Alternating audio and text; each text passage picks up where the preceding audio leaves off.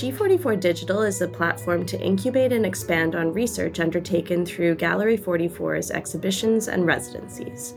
This new platform, consisting of web projects, video walkthroughs, and podcasts, considers how digital space may allow broader access to the formation of artistic ideas. Listen to podcasts where curator of exhibitions and public programming, Lillian O'Brien Davis, explores how to ask a question through interviews with artists exhibiting at Gallery 44's physical space.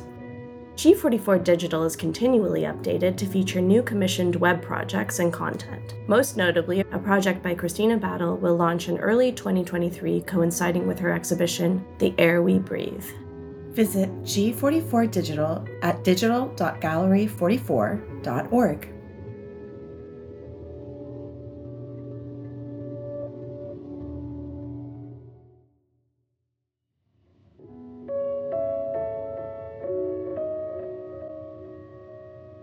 Welcome to Moments the Podcast. We are your hosts, Sky Gooden and Lauren Wetmore, together in the same room.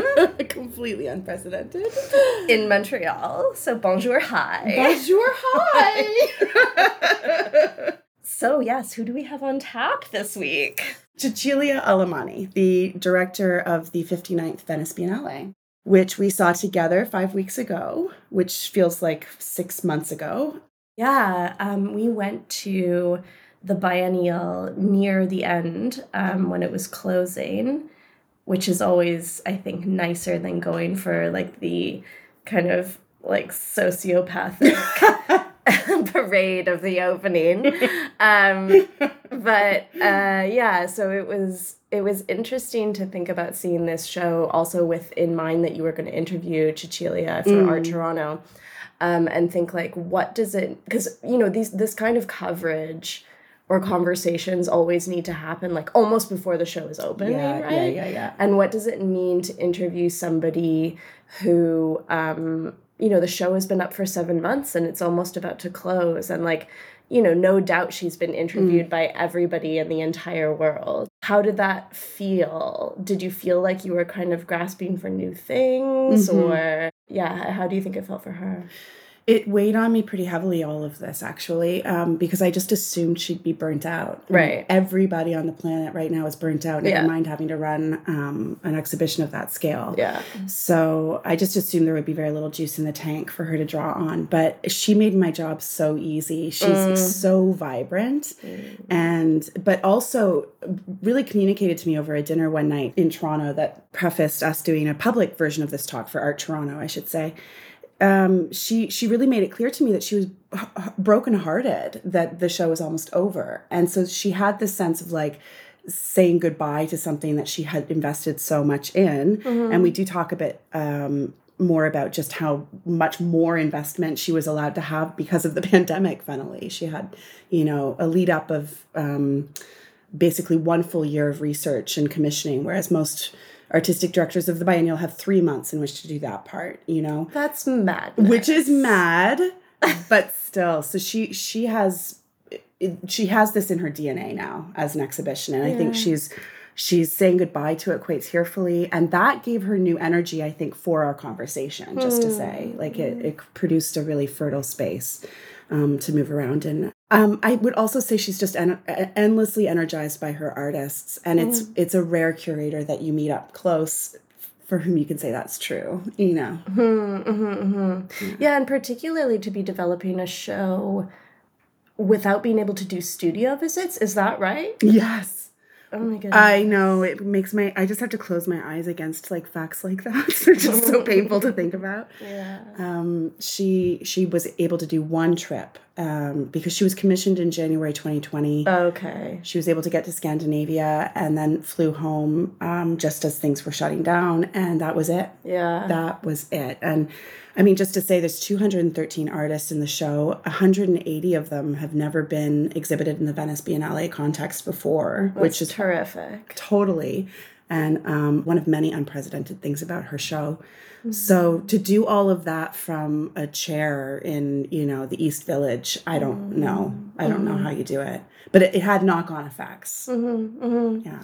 One of the things that, I mean, when we were talking about you doing this conversation, I really wanted to hear about how she received any kind of criticism or coverage of the exhibition. But I also was really interested in seeing it together and reading the sort of didactic panels, which were really thoughtfully written, I thought, in a way that, like, I usually pay really close attention to those texts, those kind of like ancillary texts that are not necessarily written by the curator and are speaking to a kind of nebulous audience sometimes. And I found those texts to be written really beautifully. So I think that you did get a chance to talk to her about writing and about writing in and writing on. Yeah. So I'm excited to hear that. Totally. And I'm sorry, I keep saying totally. But yeah, of course that's our bias here, but then I could only presume that art writing had to complement that research process in a way that maybe she was relying on it more than other curators would who did have access to studios. Oh, yeah, I wonder. Yeah. So we edge around that aspect. She also pays great respect to the writer she was able to commission, again, because of an extra bit of lead time to produce this beautiful catalog that I think goes much deeper. There's just a much lower ocean floor to it, than these catalogs typically contain. And that was also the result of having more time. And then, I agree, those ancillary texts that run through the exhibition, one thing we touch on that has to do with this a little bit is how to communicate around artists who are protecting something. So the number of, for instance, non-binary women and artists of color involved in this show, again, a huge stat is that it's over 90% women and non-binary. It's significant. And she's also pulled, artists from 58 countries. So the scope of it. And there are many artists, I think you would agree, in that exhibition whose work is dealing in sort of like networks of knowledge, oral histories, like ancestral knowledge, these sort of channels that you mustn't shed too much light on, actually, as you're making a work legible for a fairly broad audience. And so how do you navigate that line? I think it often comes down to the artistry of the art writing that accompanies it. Yeah, absolutely. I think that's really interesting. I mean, it's all such an argument for maybe doing this less often. 100%. Like, can we just do all of this less often so we can maybe think about what we're doing for a second? Yeah. And there's a historical backbone to the show as well that was that signaled that slow time that a lot of us enjoyed in the first part of the pandemic, and then we couldn't somehow hold on to it. And she reinstalls that time. I think she bumps us off the conveyor belt of contemporary art through 5 capsule exhibitions. Do you remember that one that was like just curved with velvet and and like caramel carpet? Yes, it was very soothing. That's it. It's just an attention to the senses throughout the show. One of the things I also really like to look for is a kind of like how much money is being spent on essentially production. Like big kind of exhibition furniture, scaffolding aspects of an exhibition. And also just works that are sort of monumental in size. And while there was a few instances of that, it didn't scream like, look how much money we've spent on this, which I appreciated. And I thought that it was a compliment to the works that were chosen as well. And even when, something could have been a throwaway production moment, instead an artist was brought in to articulate a boundary of space. Exactly, yeah. Like Kibwani Kawanga. So, no, it's true. It's true. And very few video works. I mean, for, again, I've only been to 2 Venice Biennales before this one, but I remember having to have a whole day for the film and video works. And in this case, there was no great onus on its viewers, and maybe that's a choice to do with airflow, but no, I think that's a good point, because I think I like video work more than you do. Like, I seek it out, but it was, and I'm not like super uncomfortable publicly and around people W/R/T COVID. But yeah, those rooms were tight and hot. And it did make me think, like, we're going to have to think this through. Yeah. Like, these kinds of tiny rooms that people are filtering in and out of and also don't know how to behave in, where everybody just congregates up at the door. Yeah. I mean, also, this doesn't need to go into the podcast, me musing about tight, hot spaces. Yeah, so also just to say that this conversation is the second one that you had with Cecilia. The first one being at Art Toronto, and that was a public talk that I hear was very excellent, and I think it's super cool that Cecilia was willing to do another kind of more private talk to bring that energy into, you know, a more sort of intimate, in your ears space of the podcast. Yeah, I do have a certain aversion to live episodes of podcasts. You know what I mean? And though that conversation was initially slated for this space, a technical issue prevented us from being able to transfer that over. So we did it twice. And it had the benefit of, like, dropping us into, I think, a much more intimate channel, and also a chance for us to do, like, rapid fire questions around her writing practice, which she was really game for. And no, it was good. I think ultimately it was a real reward to do it a second time. And many thanks to Cecilia for her endless energy, seemingly, and her generosity, which was huge. Yeah, absolutely. So let's introduce a conversation between Skye Gooden and Cecilia Almani, artistic director of the 59th Venice Biennial, called The Milk of Dreams. Okay, so just to start us where we began, I want to know where you began from, and especially for emerging curators that might be listening, how does one start? What happens after the phone call? Well, you know, the phone call is a great excitement to receive, but the excitement lasts maybe 5 minutes, and then you realize that, you know, you have to do it, and it's going to be a lot of work. And I of course, I knew the work that was in front of me, ahead of me, but it's a very long process and adventure. On one side, you have on your shoulders, you know, that you are going to organize one of the most prestigious exhibitions in the world, and especially, you know, as Italian, you feel that kind of weight of history even more. But you also know it's going to be a ton of work, because you really have to kind of to do everything, not just the exhibition, but also the fundraising and the catalog and everything else that, you know, enriches an exhibition. But it was, it was a bumpy start for me, because I was nominated in January 2020, and just a few weeks afterwards, the pandemic began. And then just a few weeks afterwards, there was a decision to postpone the exhibition. So in 6 months, I kind of started the exhibition 3 times. But afterwards, I had a bit more time to think through and to conceive this very large exhibition. Yes, you have notably said in past interviews that you did the show from your desk.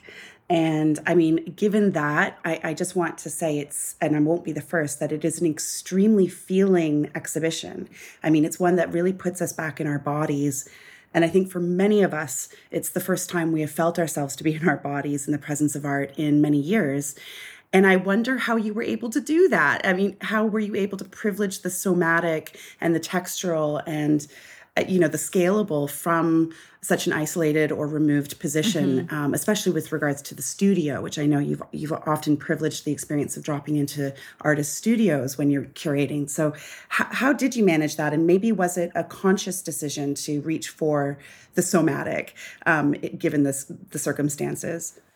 I think it was a process. I think one of the crucial aspects of the exhibition is, of course, the body, and how bodies change, transform, and ideas of metamorphosis and transformations are the heart of the show, of course. So the body was at the center of my thinking, but I think the sort of sensuality maybe of the exhibition, or like as you say, the somatic quality of the exhibition was also very much, I think, an unconscious outcome of having done so many studio visits online, of having seen art only through the mediation of my screen. And probably either consciously or unconsciously, I ended up choosing and wanting to exhibit artworks that were the opposite of the ways I've seen art for 2 years. So I didn't want a lot of technology in the show.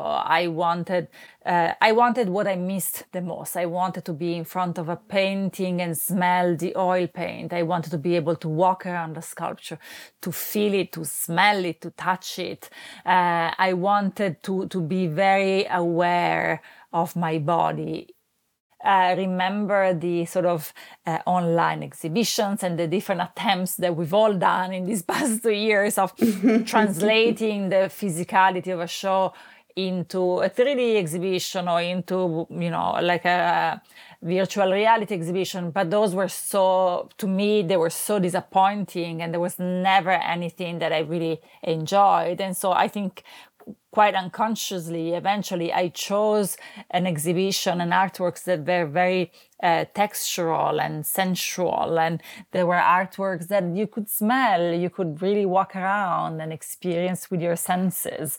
And I think that became quite a trademark of the exhibition. But in a way, I think it was also like a reaction, all those sensorial things that for 2 years we kind of have missed. Mm-hmm. And I have to ask, what were the surprises given all of that?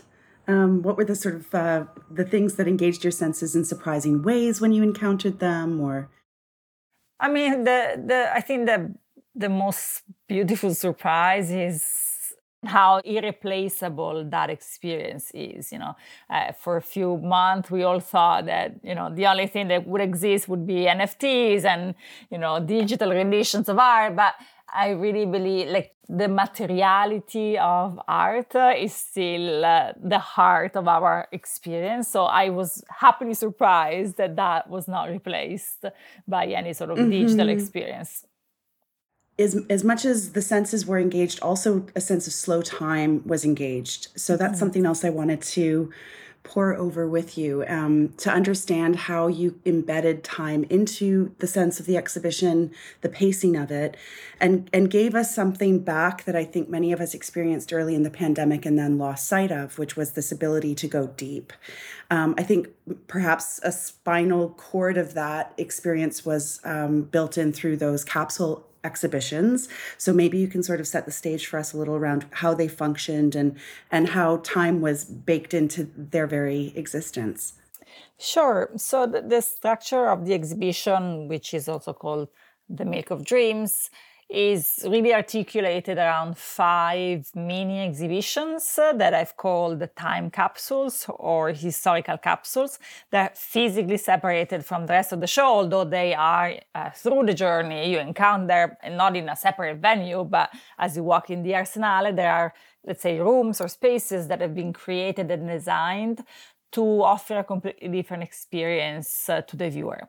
The idea behind these capsules was to gather together the works of women artists, mostly from the 20th century, with some exceptions, that in a way looked at similar themes and concepts and topics of, let's say, of the general exhibition. So ideas of metamorphosis, ideas of the cyborg and what happens when we clash with technology, but from a historical perspective.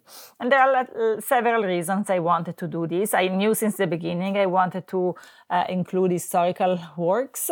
When the exhibition was postponed and I found myself with more time to be able to study and learn, I decided to go deeper into these presentations and to make them really much the heart of the exhibition.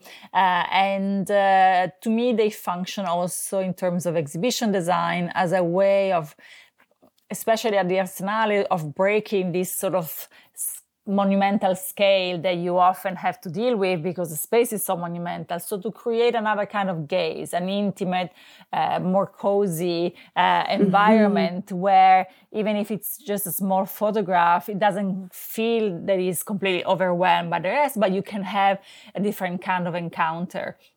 Because, of course, often the artworks exhibited in these capsules are rather small compared to everything else. But I wanted to use this as a way of alternating big monumental and sometimes spectacular gestures or moments with moments of introspection and moments in which also an intimate gaze was allowed, which is not easy usually at the Venice Biennale just because the scale of the space is it's very daunting.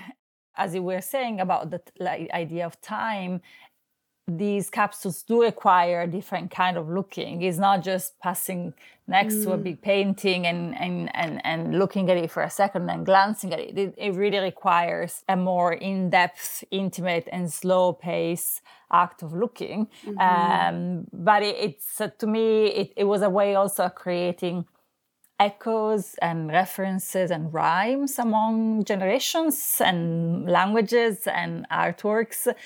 So the idea, after you've seen one of these capsules, you exit and you encountered works of contemporary artists that in a way are connected to what you've just seen, not necessarily in a very strictly philological way, but in a way that creates analogies and correspondence that maybe we had not thought about before. So also thinking about this kind of parallel of times or connections between different times that normally you don't see in a biennial. And I really wanted to, for this edition of the Biennale, not to focus only on the now. There is plenty of super contemporary artworks, very young artists, but I also wanted to zoom out and look at my exhibition in a longer lineage of exhibitions that came before and that will come next. And so to think about also what were the stories that were told in the past and what were the histories that were not told consciously or unconsciously, both in the context of the Venice Biennale and in the larger context of art history. Yeah, there was an interview in the Venezia News that I read with you where the interview was comparing contemporary art to a sort of spaceship that is detached from everything that precedes it, and that, you've provided a backbone that connects what that spaceship contains to everything historically that can ground it. And I was wondering, did the capsules precede your artistic selections or vice versa when it comes to those contemporary artists that you're tethering? How did you sort of map this out in terms of what came first? They really proceed together, at different speeds, because as you can imagine, the job of curating these time capsules was really complex, and it takes a very different time when you ask loans to a museum than when you ask a loan to a young artist, of course. And so I think, they went parallel. I told the contemporary artists that there would be some historical works in the show, but necessarily did not explain or did not share the content. I didn't want necessarily to create a sort of sense of having to respond to these historical capsules, especially for those who made new works. So it was, they were both very long processes, but I would say they went parallel to each other. And they fed each other in a way in my mind as I was creating the sort of curatorial journey through the space. Yeah. And well, also with regards to time, though, you've talked in the past about how typically, people might not know this, but typically a curator of the Venice Biennale gets about 3 months to sort of do their research and set up for commissioning. And you had, something more like 9 months or an extra year on top of that. And I wonder if there is, though, a second version of this exhibition in your mind, the one that would have had to be sort of shoehorned into that smaller allotment of time. I think it's hard to tell, of course, now. I would say that while I knew I wanted to have historical works, I would not have been able to do and to present it in the way I did with the time capsules, just because it would have been impossible. For many of these artworks are museum loans, and for a museum loan, normally you need a year. But imagine it's during the pandemic, nobody lends anything anymore, and you're lending to an institution that is rather untraditional, meaning that, it's not a museum with climate control. The spaces are, gorgeous, but they're from the 16th century. So it wouldn't have been the same. I think I don't know what I would have done in terms of layout. I never really thought about mixing the contemporary and the historical works for some reason. But I think it would have had a less, depth or like, I don't know, it would have been slightly different and probably, of course, less ambitious in terms of scale. Yeah, and built into that research, I'm sure, is art writing, which, of course, is one of our major focuses at Momus and through this podcast. So I wanted to also have a sense of the role that art writing played in the research you were doing, how it helped complement or fill out what couldn't be produced in a studio visit, for instance, whether it was artist writing you were looking to or reviews, and of course, on the other side of this, the commissioning process around this beautiful catalog and the slow time that was built into its construction. Can you just give us a sense on both sides of this process, how art writing has played a role? Yeah, I think it did play a very important role, and one that is also quite visible.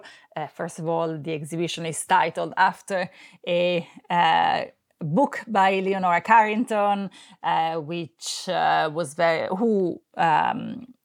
important for my thinking. She was my companion in this long journey, and while I knew I wanted to include her since the beginning, when I started reading her writings, which are amazing, between novels and short stories, and also this children's book, I had a much fuller picture of her artistic language and practice. So that's always something that I try to do as much as I can. If the artist I'm working with or I'm thinking of is also a writer, I think it's always quite inspiring when you read artists' writings.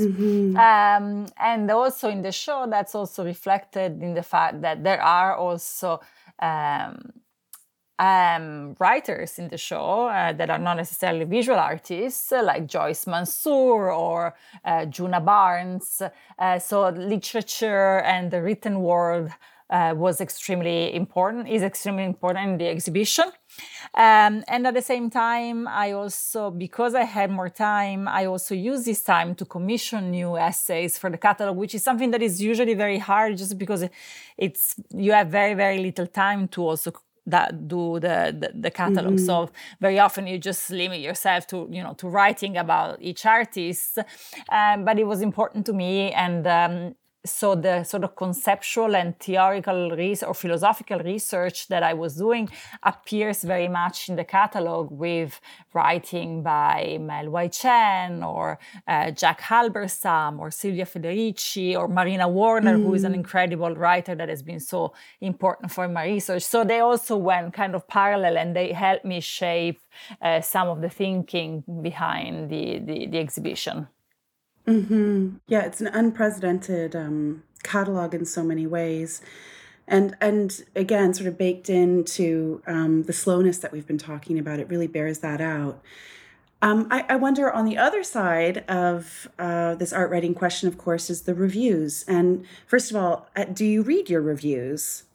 I did. I mean, I don't obsessively read them, but I receive the what is it called, the press coverage every day, and I go through it. It's not just about the exhibition; it's about the culture in general. And so yes, I do. I take them with enough distance that even if it's a bad review, I don't get sad, but it's okay. I think it's part of the game. I also feel like I've done so many interviews, and I know what it takes to write a piece. So at least out of the respect of the colleagues and people I met during the openings, and I spent so much time together, I read them.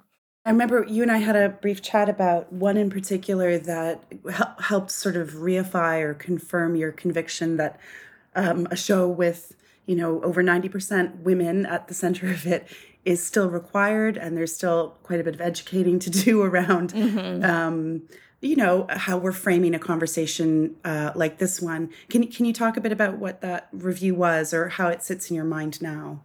Yeah, what you're referring to is a review that appeared during the opening days in the Financial Times, so of course a major leading newspaper that has always a great art coverage.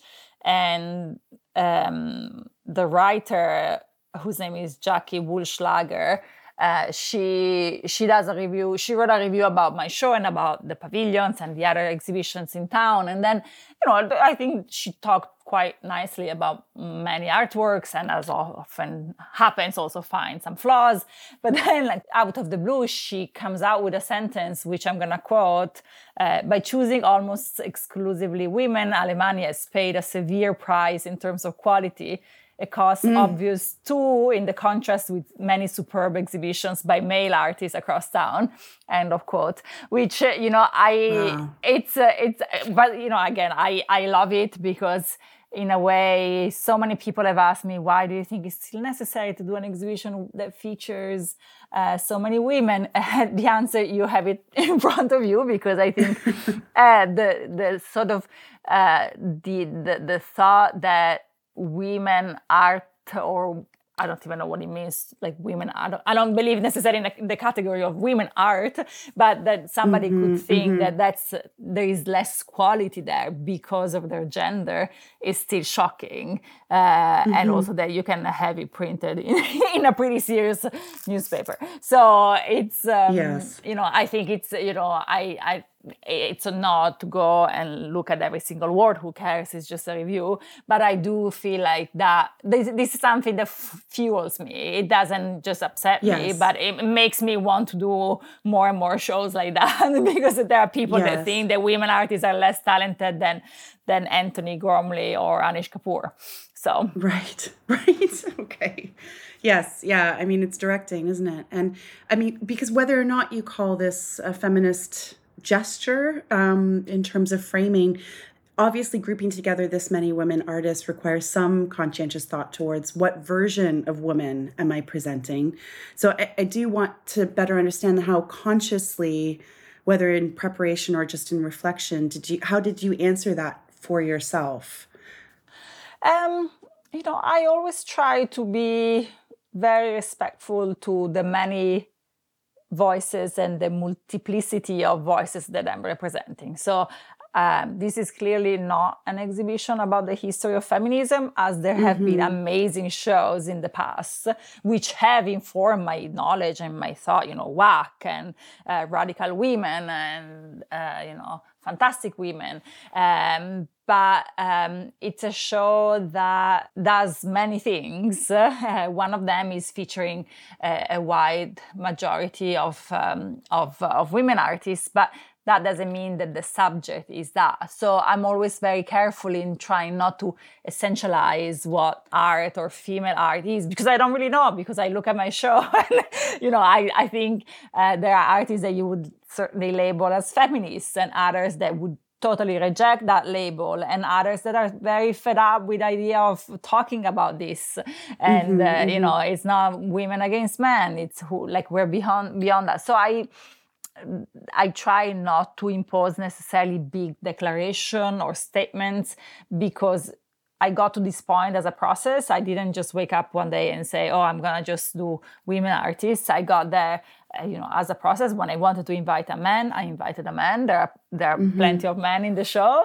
But yes, for instance, when I did capsules, those were more intentional, focusing on women artists. And that was sort of historical reread and reevaluation of certain moments in art history where I thought it could be helpful to be a bit more open about that, because what we knew about surrealism is mostly a story of men. So in that case, I was a bit more intentional. But when it came to the contemporary art side, I felt a certain freedom that I really kept as a value for my show. And then, of course, I'm not naive, and I also look at the history of the Venice Biennale, and mine happened in the 127th year. And besides Raf Rugoff, who did a show that was pretty equally split, all previous biennales were presenting a majority of men. And I'm not talking about the 1920s. I'm talking about the 2000s. And so I just think it's not a world it's not a picture of the society we live in. It's not real. It's not, you don't have the sense of what's happening out there in the world. Yes. And when it's a majority men, we don't call it anything. Yeah, exactly. Among some of the unprecedented features of this exhibition, and it's, the National Pavilions among them, are featuring many female artists of color for the first time. We do residencies twice a year, and one of our most recent residencies was devoted to a Black cohort. And many of those residents had the opportunity to go to Loophole Retreat, which was centering around Simone Lee's incredible pavilion. And one of those residents was reflecting to us in hindsight and said, our bodies were never expected to be there. So I wonder how you were keeping a handle on that aspect of your programming as well. When we are talking about, say, Belkis Sayon's Colographic Prints or Simone Lee and Brick House, two pieces that really start the Arsenale for us. The show, I find, is full of the unspoken and threaded with what's communicated outside of language and what women and people of color especially have long entrusted themselves to, which are networks of knowledge and ancestral oral histories and, that which needs to be protected and entrusted. And so how, as a curator, are you able to honor those unspoken features of the work when it's also your job to communicate and make things as accessible as possible? I think it's about finding a good balance. And to me, as a curator, especially in this exhibition, one of my most important priorities was to give the right space. And by space, I don't necessarily mean physical space. I mean physical space, but also mental space to the presentations. And so, of course, I cannot make every single artist happy, but I try really, really hard to build an exhibition around the artworks themselves, not by assigning just a space randomly. And so I think already by placing an artwork in its right space, both psychologically and physically, you create an environment that allow for different entry points. And then, of course, you have tools like the captions and the catalog that adds to that understanding and sort of education and interpretation. But to me, it's also, it's as for all of us curators, it's always tricky to necessarily dictate a meaning, which I don't want to do. It's always hard because you try to give information to the audience so that they can also have an entry point. And likely most of the people that see the show have less art experience than you, so try not to be too savvy or too art jargon, but to also in a way let the work speak for itself. And while I can mention some of the references of Belkis Sayon or Simone Lee, there are plenty that are not in the caption, there are plenty that are not in the catalog, and there are many different ways for the audience to connect to these works. I don't think they are hostile. I think most of the works in the show are generous, and they do what a good artwork does, which is opening up different doors for the viewer to bring also their own personal sort of story and life into the picture and create their own reading of these works. I've read you say that your first sort of master you're serving, quote unquote, in a show like this is the artist. And for that, I understand from talking to other curators, there's a certain kind of radical element to that being true. How do you regard how novel that is as a priority, to be in service to your artist primarily. And who else would you be serving?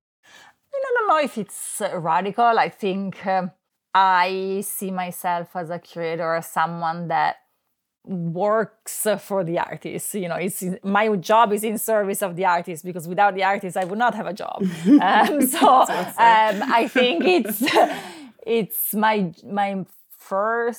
I would say I have two clients. The first one is the artist, the second one is the audience. Yes. And so, of course, when it comes to the second one, my job as a curator is to make at least what I think my job is to make the show a show that is understandable, readable, without even reading the captions, that is approachable, accessible, also to a person that doesn't necessarily understand much about contemporary art. On the first side, the artist, I think it's a very personal sort of challenge that I had. I just remember how many artists in previous edition, and I'm talking maybe also 20 years ago, were like devastated by the horror of being part of this show, because it's so complicated, it's so challenging. You're lacking everything, you're lacking money, you're lacking space. So I try and make them happy, because I think it is one of the most important exhibitions they will be part of, and maybe nothing will come out of it. I think it's totally fine. But for most people, this is a life-changing experience. And so I wanted to make sure that they could have the work they wanted, the presentation they wanted. And to me, as a curator, I work like this. I work starting from the actual artworks. I place them in space, and then I build the narrative from the artwork. I don't consider myself what in the past has been considered like an author. I think I bring in my narrative and my story, but the story is really made by the different pieces of this giant puzzle, and those are the artworks and the artists. So I'm there to facilitate and to communicate a message, but at the same time, I don't need to be, in the front line. I'm just there to make sure that the puzzle is fully completed and it rests on a good flat surface without bumps. Thank you for that. In terms of sort of the agility that you have had to demonstrate over the arc of this exhibition, I mean, there's any number of things that we can point to. You've spoken very powerfully about history knocking on the door of the biennial many times over its 127-year history, and sometimes quite forcefully. And you have had in your sightline the 1948 biennial, which was termed the Rebirth Biennial. It was the first edition after World War II. I wonder if you can first just talk to us a little bit about the sort of ligament that you're drawing between 1948 and 2022 and the lessons that you've taken from that biennial in particular. I think it's important to know that when the exhibition was postponed in 2020, because there was no architecture biennial, we decided to do, because the space was there and, of course, traveling was complicated, but still there is an audience in Venice. So we decided to put together an exhibition that looked at the history of the Venice Biennale through its own archive, because the archive is there, physically there. So it was easy. We didn't have to ship anything. And that was curated by the 6 curators of the different disciplines, so art, architecture, cinema, dance, music, and theater. And we basically looked at this incredible archive, which is called ASAC, through the lens of the crisis or the trauma or the war. So looking at certain moments in its very rich history where the Biennale kind of clashed with the big history. So we started with the fascism and the 20 years of the fascist Biennale, then, looking at the 60 and 68 with the student protests and the 70s. So kind of looking at similar times compared to the crisis that we were living in 2020. And that allowed me to study quite a bit of the history of the Biennale, which I was familiar, but not necessarily to that point of detail. And when looking at the 1948 biennial, which was a very important edition, the last edition happened in 1942, but you have to imagine that from 1930 to, or even from 1928 to 42, the biennial was a fascist tool. It was an instrument of the fascist government because it was a public institution. So there wasn't really anything that exciting or interesting to see in the show for 20 years. So when the Biennale reopens in 48, it does two very important things. First of all, it opens up to very contemporary tendencies that are happening globally and brings them to Venice. For instance, one example is Peggy Guggenheim, who before opening and buying her palazzo on the Canal Grande, she actually brings her collection to the Greek Pavilion. The Greek Pavilion was there, but Greece could not participate because it was still torn by the Civil War. And so Peggy Guggenheim brings her incredible collection of Surrealist painting and the first American abstract expressionists to Venice in 1948 in an exhibition designed by Carlo Scarpa, who was an amazing Venetian architect, in a very, very radical, position. But at the same time, the other thing that it opened up to all those movements and artists and languages that were censored and canceled and obliterated in the 20 years of fascism. And so, for instance, Pablo Picasso gets a solo show. Picasso is 67 in 1948, and he had never participated in the Venice Biennale, which of course it's kind of shocking. But at the same time, there was a show of the Impressionists, because the Impressionists were always, or like French culture was always very much, put aside by the Italian government and by the Biennale. So it was an occasion to both look forward and be very innovative, very young, and very open to the new, but also to do this job and this exercise of looking backwards at all those holes or gaps or things that consciously or unconsciously were kept out of the Biennale. And so when I started thinking about the time capsules, I really wanted to also look back at the history of the Biennale and look at who were the artists that were featured in the 20th century, and who were the ones that were not featured but could have been featured, and sort of in a way not necessarily correcting but expanding the notion of what we actually study and think about art history to include other voices that, in my case, were women artists, but somebody could do the same, bringing in different kinds of voices and languages to kind of include artists that were put aside for different reasons. Mm-hmm, mm-hmm. I mean, I would say to sort of zoom in on one of the seemingly insurmountable challenges that you faced in drawing this exhibition together and staying responsive throughout its course is the war in Ukraine. And I wonder if you can sort of drop us into those weeks last spring where you were, for instance, bringing in a painting by Maria Primanchenko sort of late in the exhibition run, or helping foreground the erection of a Ukrainian pavilion, and what those responses looked like even further still after sort of the press died down. Mm-hmm. And you were still, I think, staying quite elastic to that situation. Yeah, I mean, it was, of course, a very stressful and dramatic time. Of course, I think there is also a different perception here in Italy. Ukraine is so close to us, and I think especially in the way people felt the war in Europe is very different from the way we feel it here in America, or I believe also in Canada, just for the kind of geographic distance.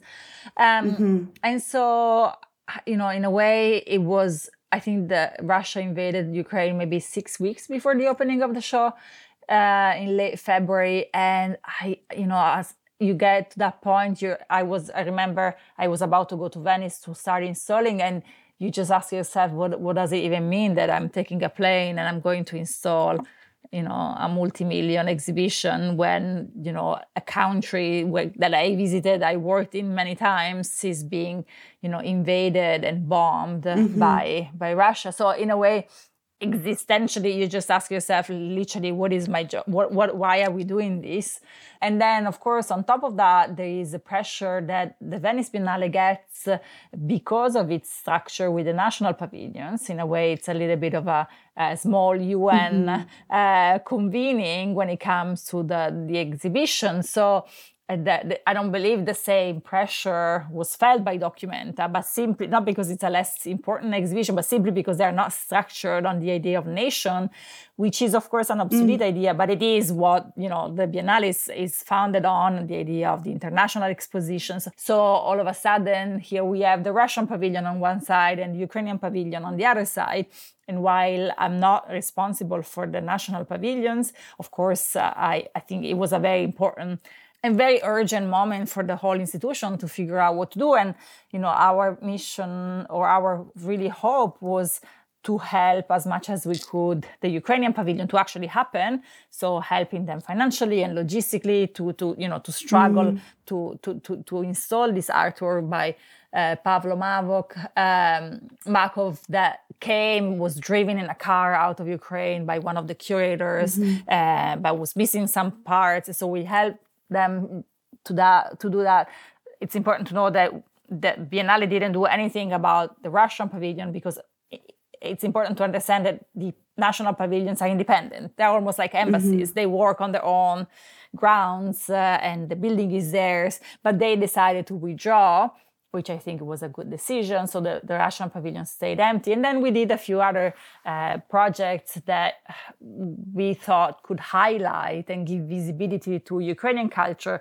As you said, I included very, very last minute a painting by a gouache by Maria Primachenko, who is a Ukrainian artist.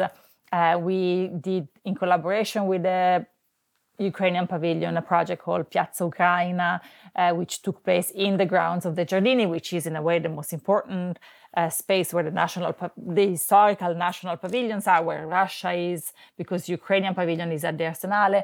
We gave them a very big space to create with a Ukrainian architect that would be a gathering space, but also a place where to exhibit in the form of posters or with pasted posters artworks made by artists that were still in Ukraine and of course could not travel.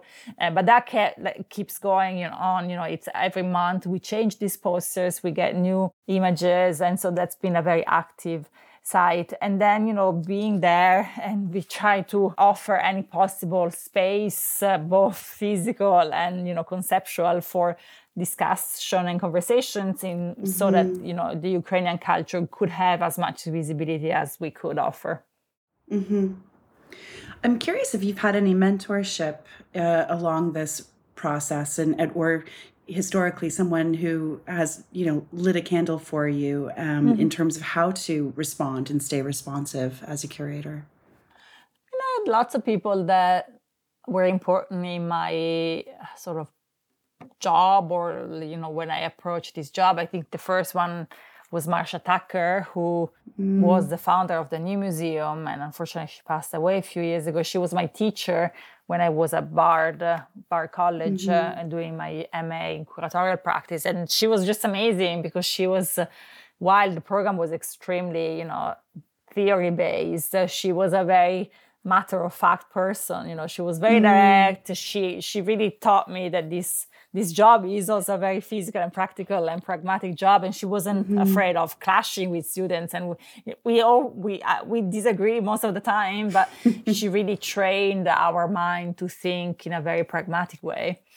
And then I think someone like Francesco Bonami, who is an Italian curator who also did the Venice Biennale in 2003, has always been very, very generous with me, not just in terms of helping me at the beginning of my job when offering me jobs as assistant and so forth, but has always been very, very generous with young curators. I think that's something that I've learned from him and from other people, how being surrounded by young people and young curators is so vital also for you, not just for them. Yes. And so it's something that I'm trying, to do as much as I can also with younger curators. Wonderful.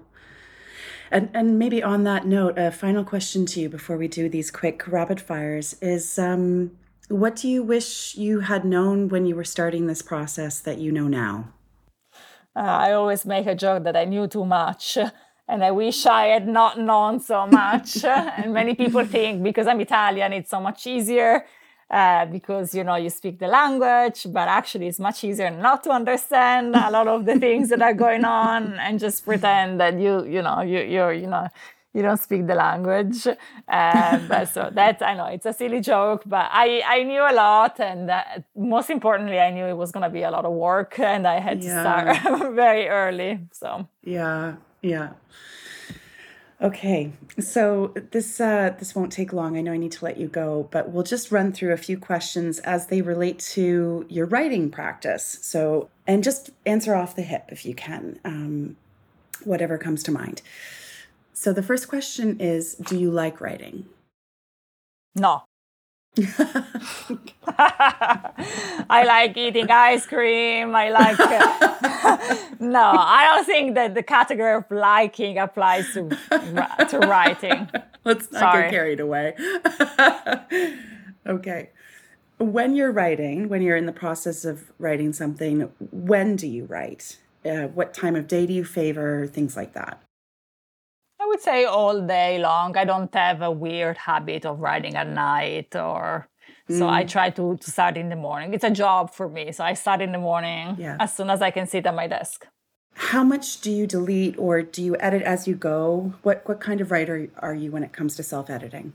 I do a lot of self-editing. I think maybe because I write in a language that is not my native language, I tend to structure the text with, more like the way I give a speech, like talking points, and then I expand and contract.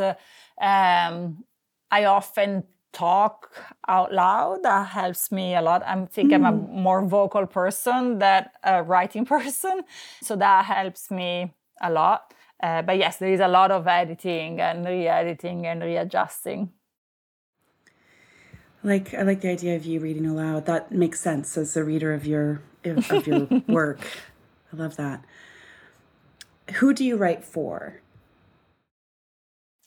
Now I write sometimes for artist catalogs, for essays. I used to write the most recent kind of constant writing assignment I had.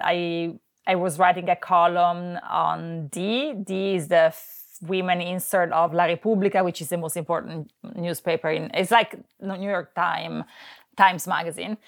So I would write about a contemporary artist every week, just introducing them to the broader public. And I love that kind of writing. I think it's very, but that's something that I had to pause during the Biennale. So. Yeah, and maybe even just to ask that question a second time, is there an ideal audience in your mind? I try to write for a very broad audience. In a way, the audience I keep in mind when I write is the same audience that comes to the Highline or goes to Venice, broad audience. Yeah. Do you ever write under the influence? Of drugs? Anything you like. Or alcohol? No, God, no. Gotta be fresh. Doesn't work with me. Oh, maybe I'll try. Yeah, let's put that under the advisement column. Yeah. Obviously, you read and write in other languages. Do you find that writing in Italian, for instance, over English gives you a greater sense of access to that flow, or what's your preference? Well, I think that both languages got so poor because of each other. Because now sometimes I don't know how to write in Italian anymore, and I'm not so proficient in English. So I feel like they both got they got worse. But I think Italian is still my language of my language of preference. And I think it's because there are lots of young curators listening. Something that I did much more when I was a younger curator was writing a lot of like critic speak and little reviews, because that really exercised not just my writing skills, but also my mind. Those 200, 300 words reviews, very important exercise. I don't do that anymore, unfortunately. No, but it's true that's like jumping rope for an emerging curator or writer. Okay, just two last questions for you. Which writer would you say you emulate the most? I don't think I emulate, but I admire. I turn it. I'm just looking at his books here. I think someone like Calvin Tompkins is a living legend. And I think he's also someone that, and I'm simply oversimplifying, but that whose language is very approachable also to a broad audience. And he has been devoted to this field for so many decades that he has always my respect. And I cannot imagine writing a profile that is, I don't even know how many words, but like pages and pages and pages. So I just admire that. Yes. Yeah. Ditto. Nice. And finally, we ask this as the last question of our guests. What is the pleasure of writing? The pleasure of writing is being able to communicate things that you cannot communicate verbally, or that requires a different dimension to be out in the world and to exist out in the world. Maybe something that cannot be spoken, but can exist only on a white piece of paper. Beautifully put. Thank you, Cecilia. Thank you so much. Thank you twice. Thank you so much. Maybe there will be a third time.